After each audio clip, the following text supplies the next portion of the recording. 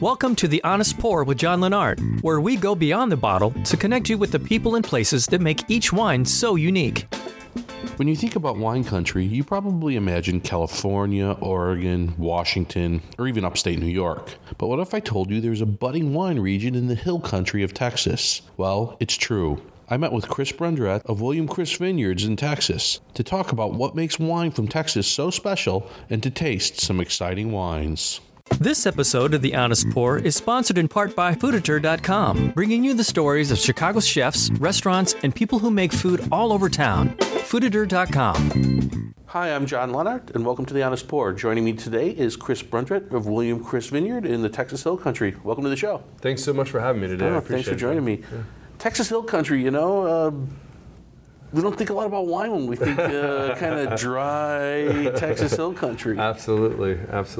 Texas Hill Country is a beautiful place to live and a beautiful place to farm, and we farm all over the state of Texas, but the Texas Hill Country is home to a couple million people in the Austin and San Antonio area. So for people that don't know, it's sort of central Texas, really. Yes, exactly. All right, west of Austin, about an hour. Great. How's it? You grew up in Texas? I grew up in Texas, in West Texas, or really Central Texas, Central West Texas. Little small town farm and ranch community called San Angelo.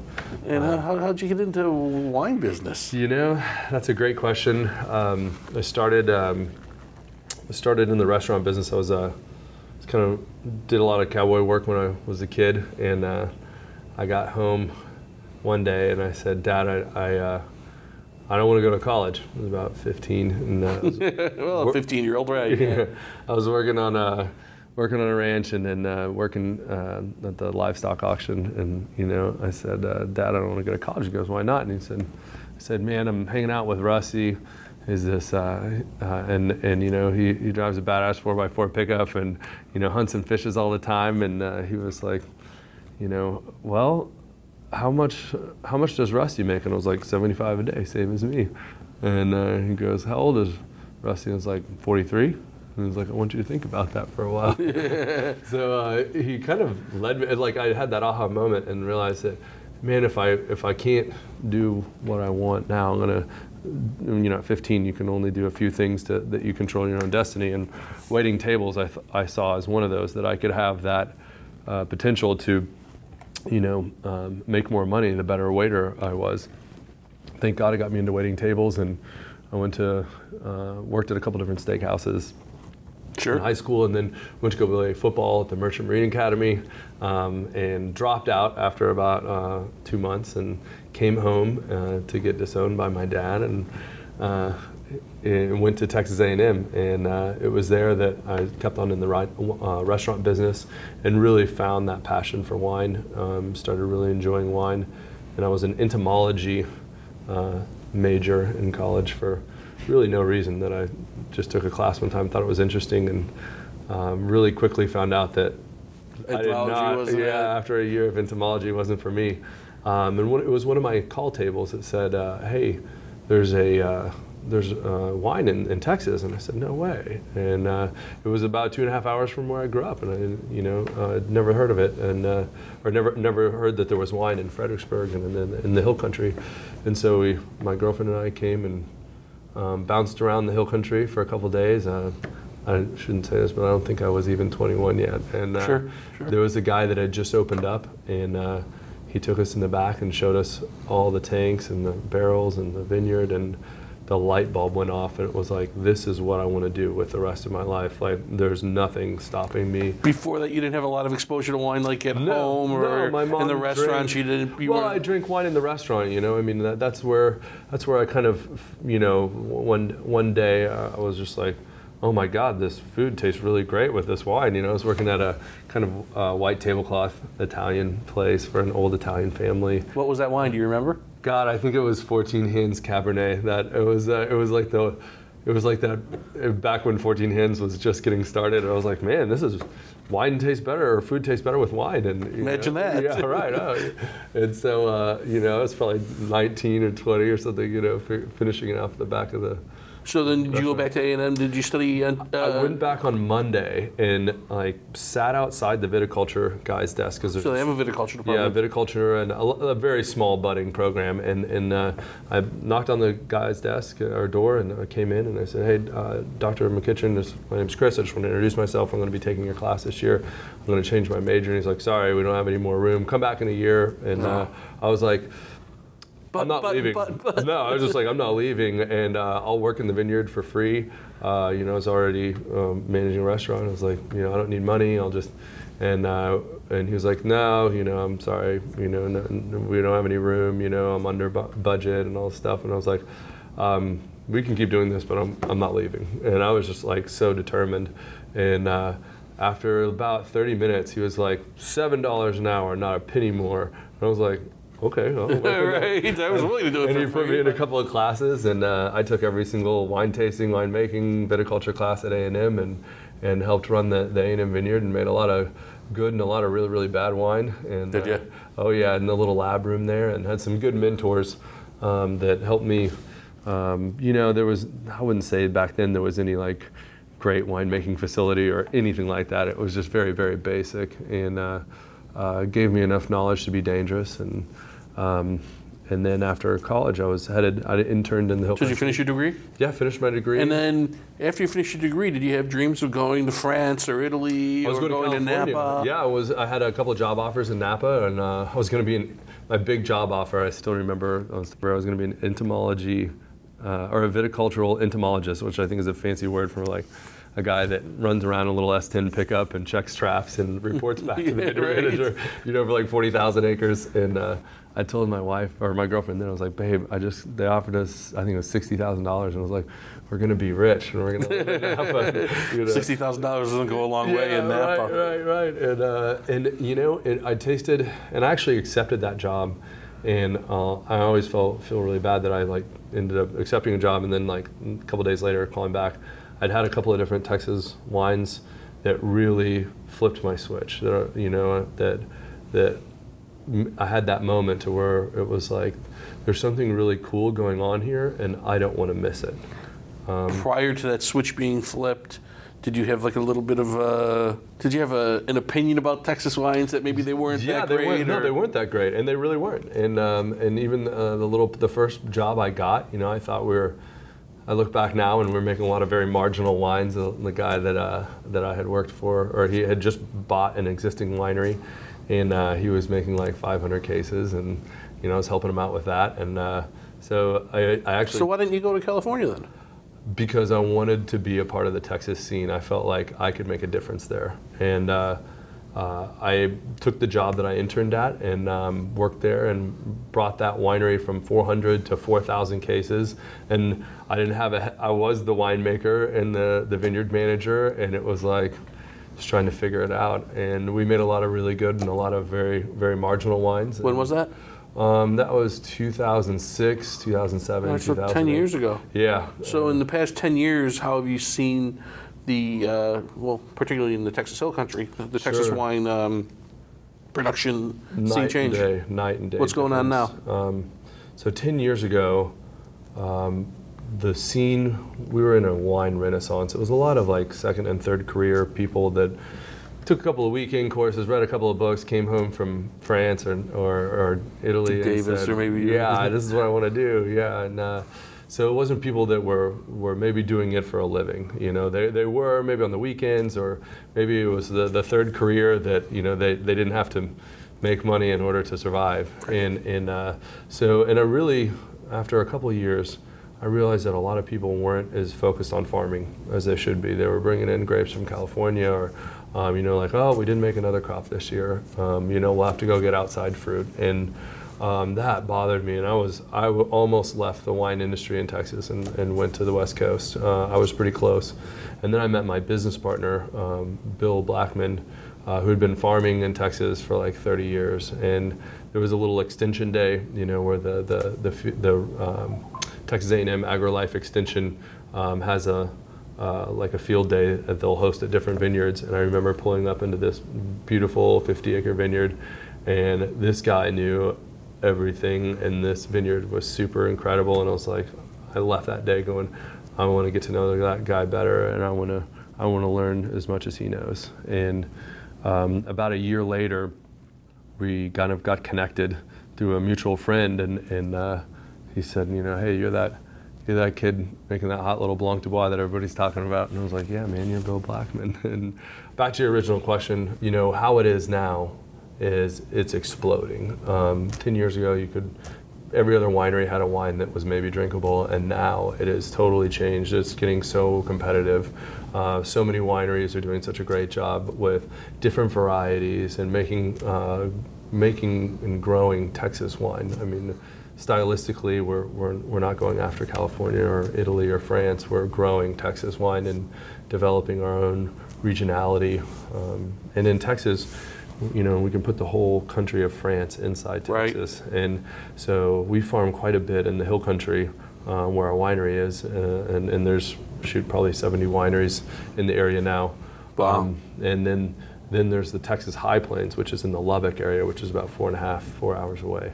And that is a huge growing area as well. A lot of cotton and peanut and grain sorghum farmers have diversified and gone into grapes. So that's where about 70% of the state's grapes come from, and then the Texas High Plains.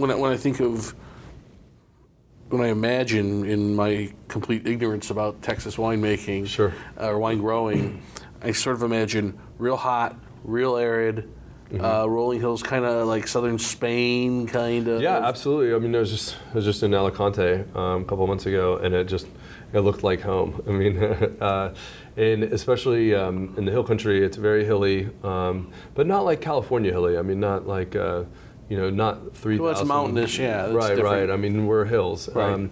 And in the hill country, it is such a cool place to grow grapes because it's mainly limestone.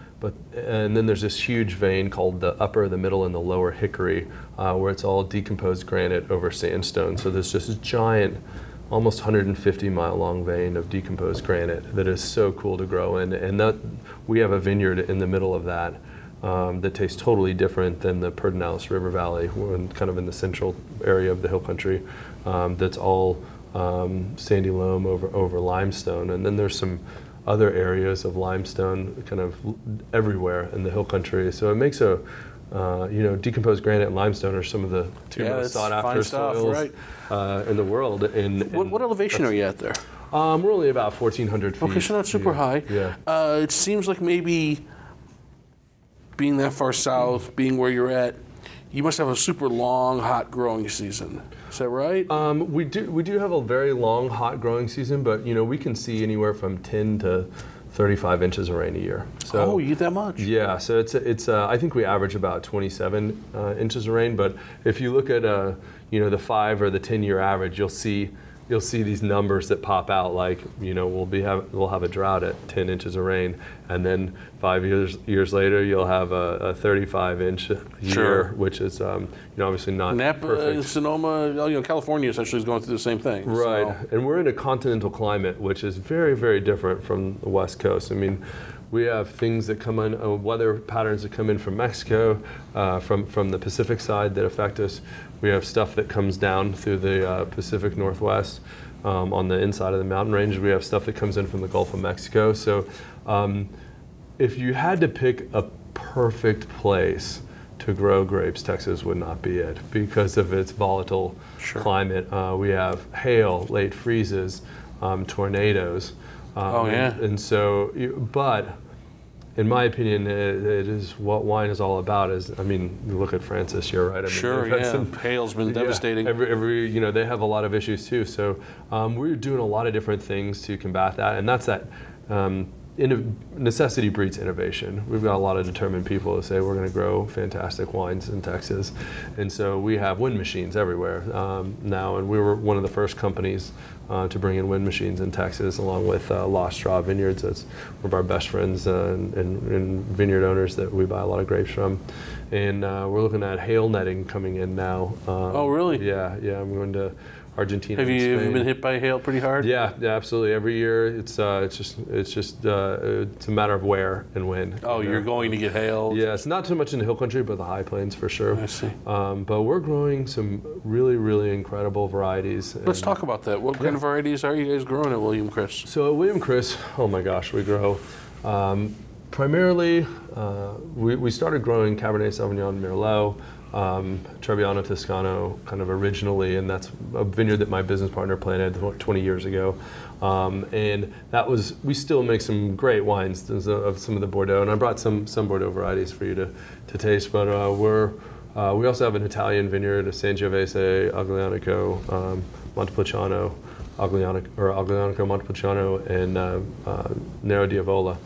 And then we've planted quite a bit of Malbec, Petit Verdot, Mourvedre. Mourvedre does well, yeah. Mourvedre and hot, dry. Yeah, Tannat too, yeah. Mourvedre and Tannat are really where we're focusing now. We still make a couple thousand cases of Bordeaux, a couple of different Bordeaux blends, and a bit of Malbec.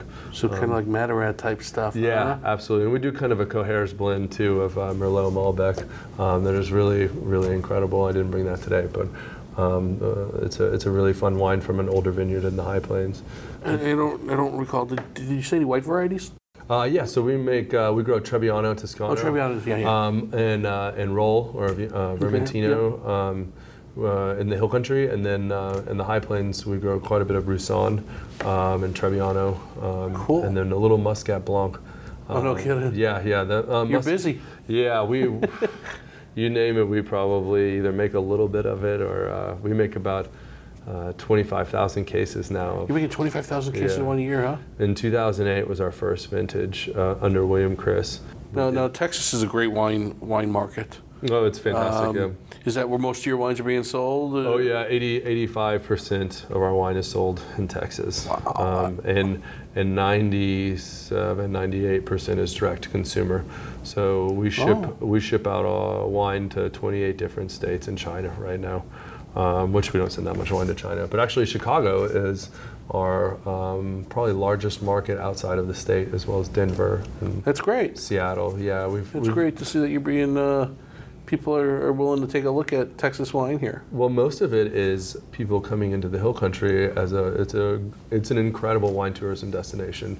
It's number 2 behind Napa. It is incredible. We see 1,000 people a week at my tasting room. Really? 1,000 people a week. We would see 1,000 people on And those Saturday. people are coming into like Austin and driving for like a day trip out? Yeah, so mainly they're from Austin, San Antonio. I mean, there's almost 4 million people in the greater Austin and San Antonio area, maybe almost 5 million.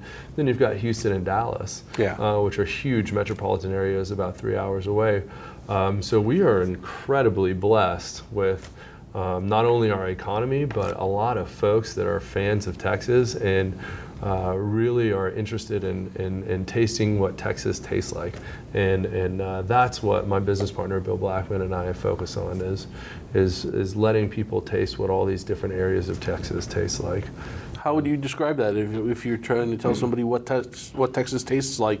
What would you tell me? I would say, well, we're in Texas because we make wine from almost all the corners of Texas. From Longview, which is damn near Arkansas, a white variety called Blanc du Bois, and then all the way to the High Plains, and then we have a vineyard about an hour north of Big Bend in Fort Davis, Texas, which is some of the oldest Cabernet Sauvignon in the state. And then we're talking like 30 years, 40 years? Mm-hmm. Yeah, I think it's 38 years old. Okay. Excuse me. And then Sonora, low desert's about an hour from Mexico.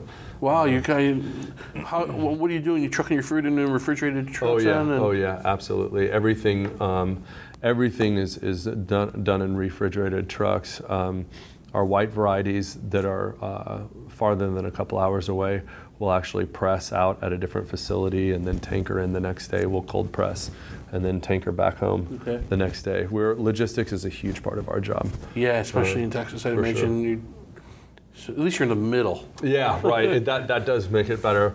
But as far as what Texas tastes like, in the hill country, the limestone is creating these really great, somewhat chalky, tannin, great phenolic wines that I'm really enjoying. Some of which have a long life in them. And then the decomposed granite, we're getting a lot of these like very red fruit characteristics, which are really desirable in my opinion. And a little bit of like this kind of raspberry and sage and anise aromatics that I think are really pleasant. And but not all wines that come out of Texas are really, they're not all 10-year wines or 20-year wines. And not all wine should be, though. I agree completely. And so, but we are in a wonderful place with all of our fans. I find that when you come to our tasting room or when you come to the Hill Country, we have an opportunity in that. You come in and most people say, well, I love Cabernet Sauvignon. Well, me too. Yeah, who doesn't, right? Yeah, right. But here's a wine called Tannat that I think you're really going to enjoy. And people are like, to what? And, and I think what is really amazing about Texas is it doesn't matter if you've been drinking wine for 25 years or you just decided to put down your last Dr. Pepper and try wine for the first time.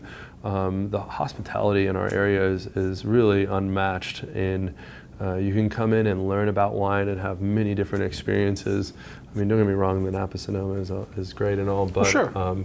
And Paso Robles, but you come to the Hill Country. But they're not the beginning, middle, and end of wine countries either. So.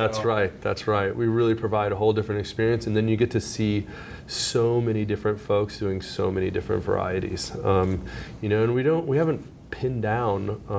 We've got a few varieties that I think it took the monks in Burgundy hundreds of years to figure out it's just these two things that grow real well here. You're 30 years, 40 years into this thing, still figuring it out. So you really are at the forefront, like you said. Sure. You had the opportunity to be at the forefront of this, and you are. Right. So let's taste some wine. Yeah, sounds great.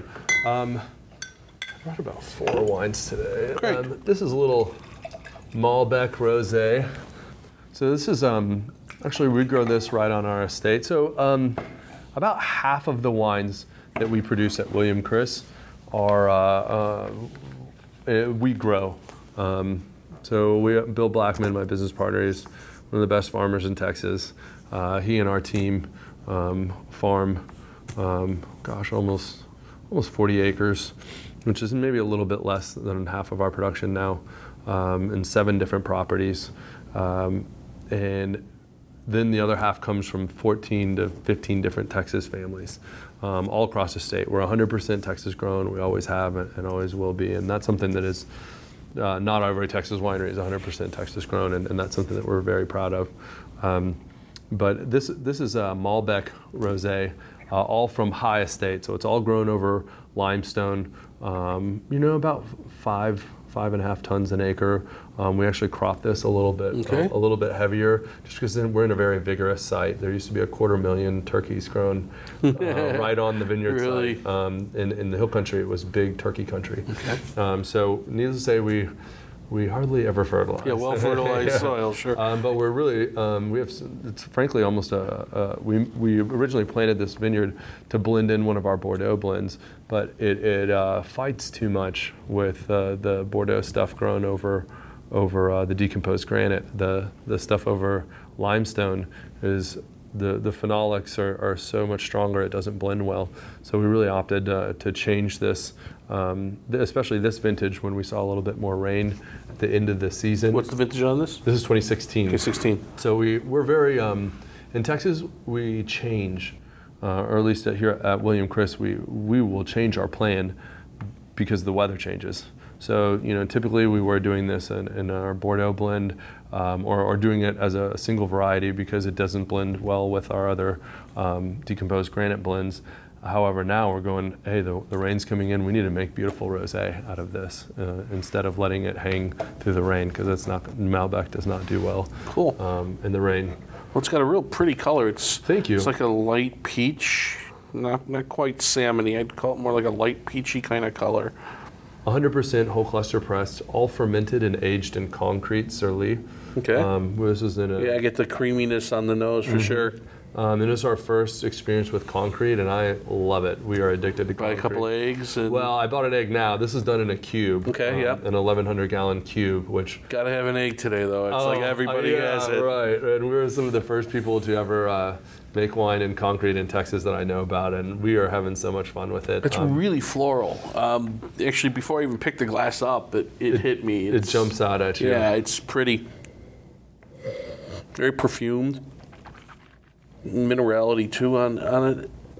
And that minerality is, this just screams limestone to me. And in Texas, I feel like when we make 5 different rosés at William Chris, we also make a Pétillant Natural rosé.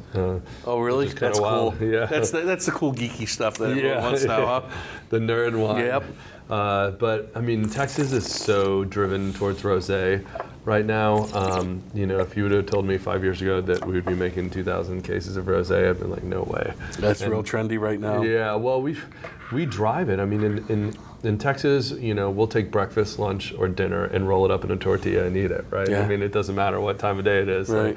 We're eating a lot of smoked meats and a lot of dried meats, and I think it's so interesting that you see in the past, couple of years that Texans are starting to grow wines and produce wines and styles that are so driven to our cuisine, because we have a great Mexican influence, we have a great German influence. You're seeing and even Creole. You're seeing all those kind of come in and influence the hill country, and there's, if you go by our crush pad during harvest, there's always something on the smoker. Yeah, I bet. Well, it's great, like Mandarin flavors and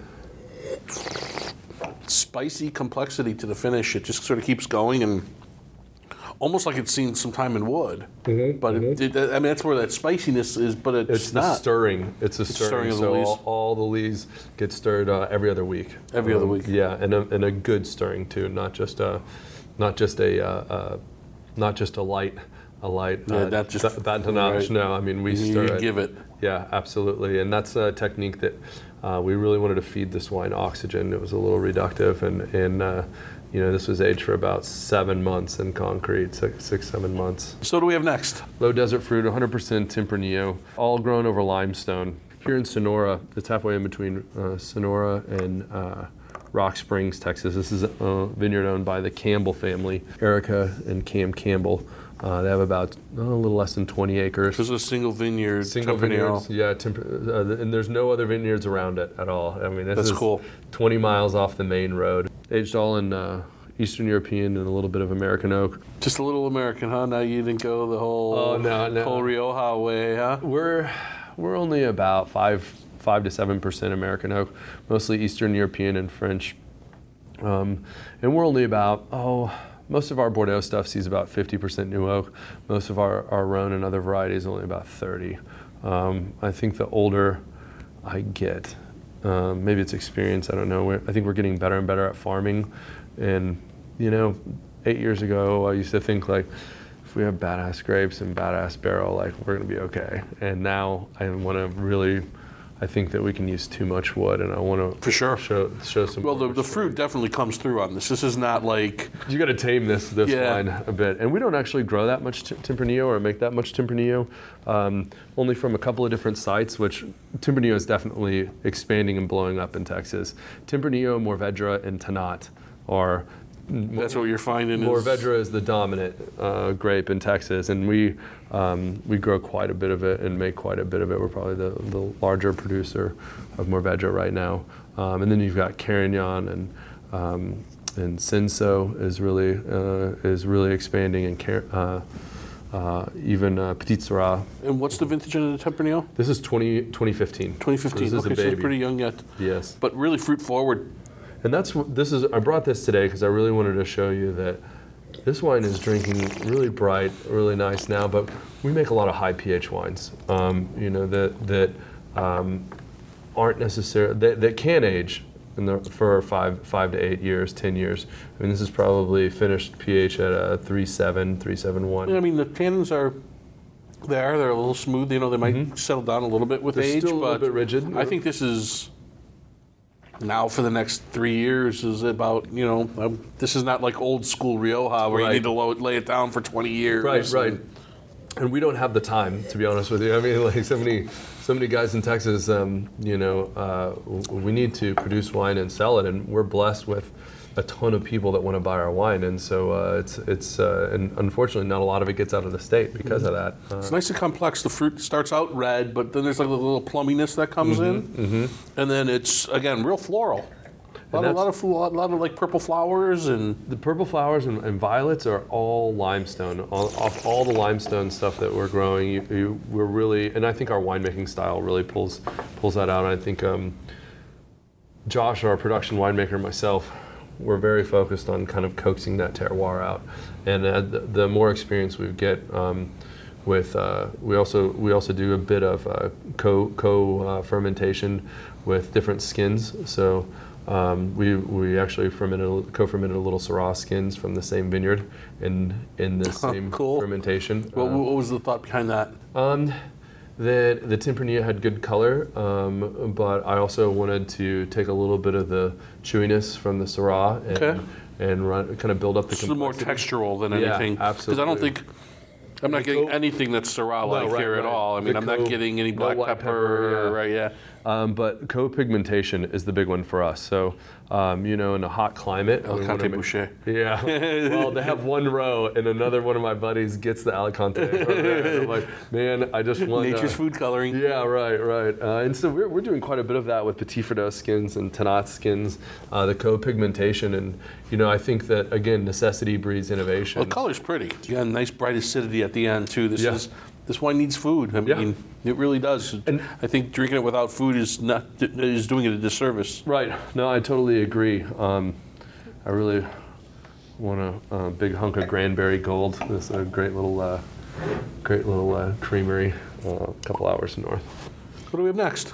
All right, this is a little Petit Verdot. Okay, it looks like Petit Verdot. It's dark and yeah. So this is grown. I wanted to show you the Texas High Plains. This is grown off La Pradera vineyards in Brownfield, Texas. Oh, deep and inky and and this is a variety, and again, brooding color. Bordeaux varieties, yes, are they the answer for Texas? And I think in some instances, when you look at Petit Verdot, absolutely. Not a big producer, maybe 2 tons to the acre. Is all we ever produce, which we get great physiological ripeness. On this, we also get just great structure. I mean, this is a wild beast, and it's one of those wines that we always start with about 30 barrels, and we end up bottling only about 18 or 20 because a lot of we use this to top with. A lot of this is a larger vineyard, La Pradera, so. And it's centrally located in East Brownfield, so I have no idea where that is. So like an hour or 30 minutes south of Lubbock. Okay. So the High Plains. Okay. Do you find you getting some reductive notes from the fruit coming up from up there too? Yeah, because I'm getting a little bit of like rubber band or plastic or something. Green olive, big time. Yep, that's hiding under there. And then the fruit comes through. Just on the nose, the fruit comes through. This is a 2014. It's earthy and more savory than... I love these wines because, and this is, I would say kind of one of our signatures is that, especially on some of these bigger tannic red wines, is that slight reduction. And I think that's a little bit by design in a sense that I like people to drink a bottle of our wine. Not the one person just drinking. No, you know what you mean. But sit down and enjoy a glass. And I love it when our fans come in and go, man, the first glass we had of this was great, and then the second glass was, oh my God. Great weight, real silky, and then the fruit comes through, and then papery tannins, because they're young and... Now this is potentially 10-year wine. Yeah, for sure. Yeah. You think over time some of those reductive notes will kind of go away? Absolutely, absolutely, and that's what without a doubt, and I don't think... We bring it all the way to the edge to where it's slightly reductive, but I don't think these tannins are going to go dry. That's what you're worried about, right? Well, you still want something, right? Sure, but you don't want that dryness that when it starts moving up on your palate and the very front of your palate starts getting those really dry sandpapery tannins. That's where I feel like you can kind of lose a wine, where it's kind of going the opposite direction on the tannins that you want. This next wine is Tannat, and you want your violets. Here it is. And I love making these wines that, again, people are looking, if people love Napa Cabernet, right? We are not ever going to grow Napa Cabernet, right? Right, no. And we shouldn't. No, right. Let Napa grow Napa Cabernet. And Washington grows great Cabernet, and Right. Pasteurellos grows great Cabernet. And I hate always being compared to those regions when we can grow things like Mourvedre and Tannat and Petit Verdot. It opens people's eyes up to new varieties that are interesting and that they might not have heard about before, and that they can enjoy. And I find that when we can educate our fans and educate new people to wine and teach them something that they didn't know, that it's much easier to create a wine fan and a wine enthusiast forever. And wine fans are kind of slutty, Yeah, for sure, without a doubt. I go to a bar and I drink Maker's Mark when I want to drink whiskey, right? Because it's my brand. Right. But wine drinkers, man, we'll drink everything. Oh yeah, no. Yeah, well, it's the fun. I mean, it's, We drank a wine from Slovenia last night, and it was amazing. And then went to Croatia, and I'm like, this is so cool, You can just experience these. So this wine is, like you said on the nose, it's all about purple flowers. Right, and that's about all I'm getting too. It's just straight on. This is grown in literally like 2 inches of loam all over limestone, and I'll tell you this too. There's a That's it, just 2 inches of loam and then straight limestone, and Tannat in Texas is fantastic, and I love it over limestone. And I'll tell you a funny story about this block.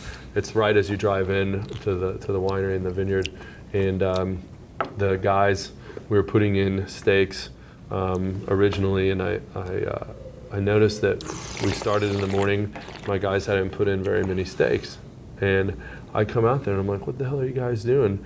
And they're like, "Boss, there is a '56 Ford pickup right underneath here that had been buried God knows how long, and they had the hood off, and they had this whole like 10-foot spread dug up because they were trying to hammer in the stake." And I was like, "What the hell are you doing?" And they're like, "We're going to dig this thing up." I was like, "That's going to take a week. Just bury it, and we'll plant the vines right over the top of it." and this vineyard, and one of the vines has died right there, but all the rest of the vines around it are fine. It's interesting. Yeah. So there's a little bit of a pickup in this. a little pickup in this one. Yeah.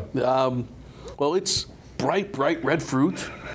And Not as serious or right. brooding as like a Tannat from the Matarak could be. Right. Those could be like monsters on you. Sometimes I actually, frankly, don't enjoy them as much. Like I've gotten into a few of them, and then some of them I just kind of find like so big that they're almost like bowl you over, and I don't want to say uninteresting because that's not the right word.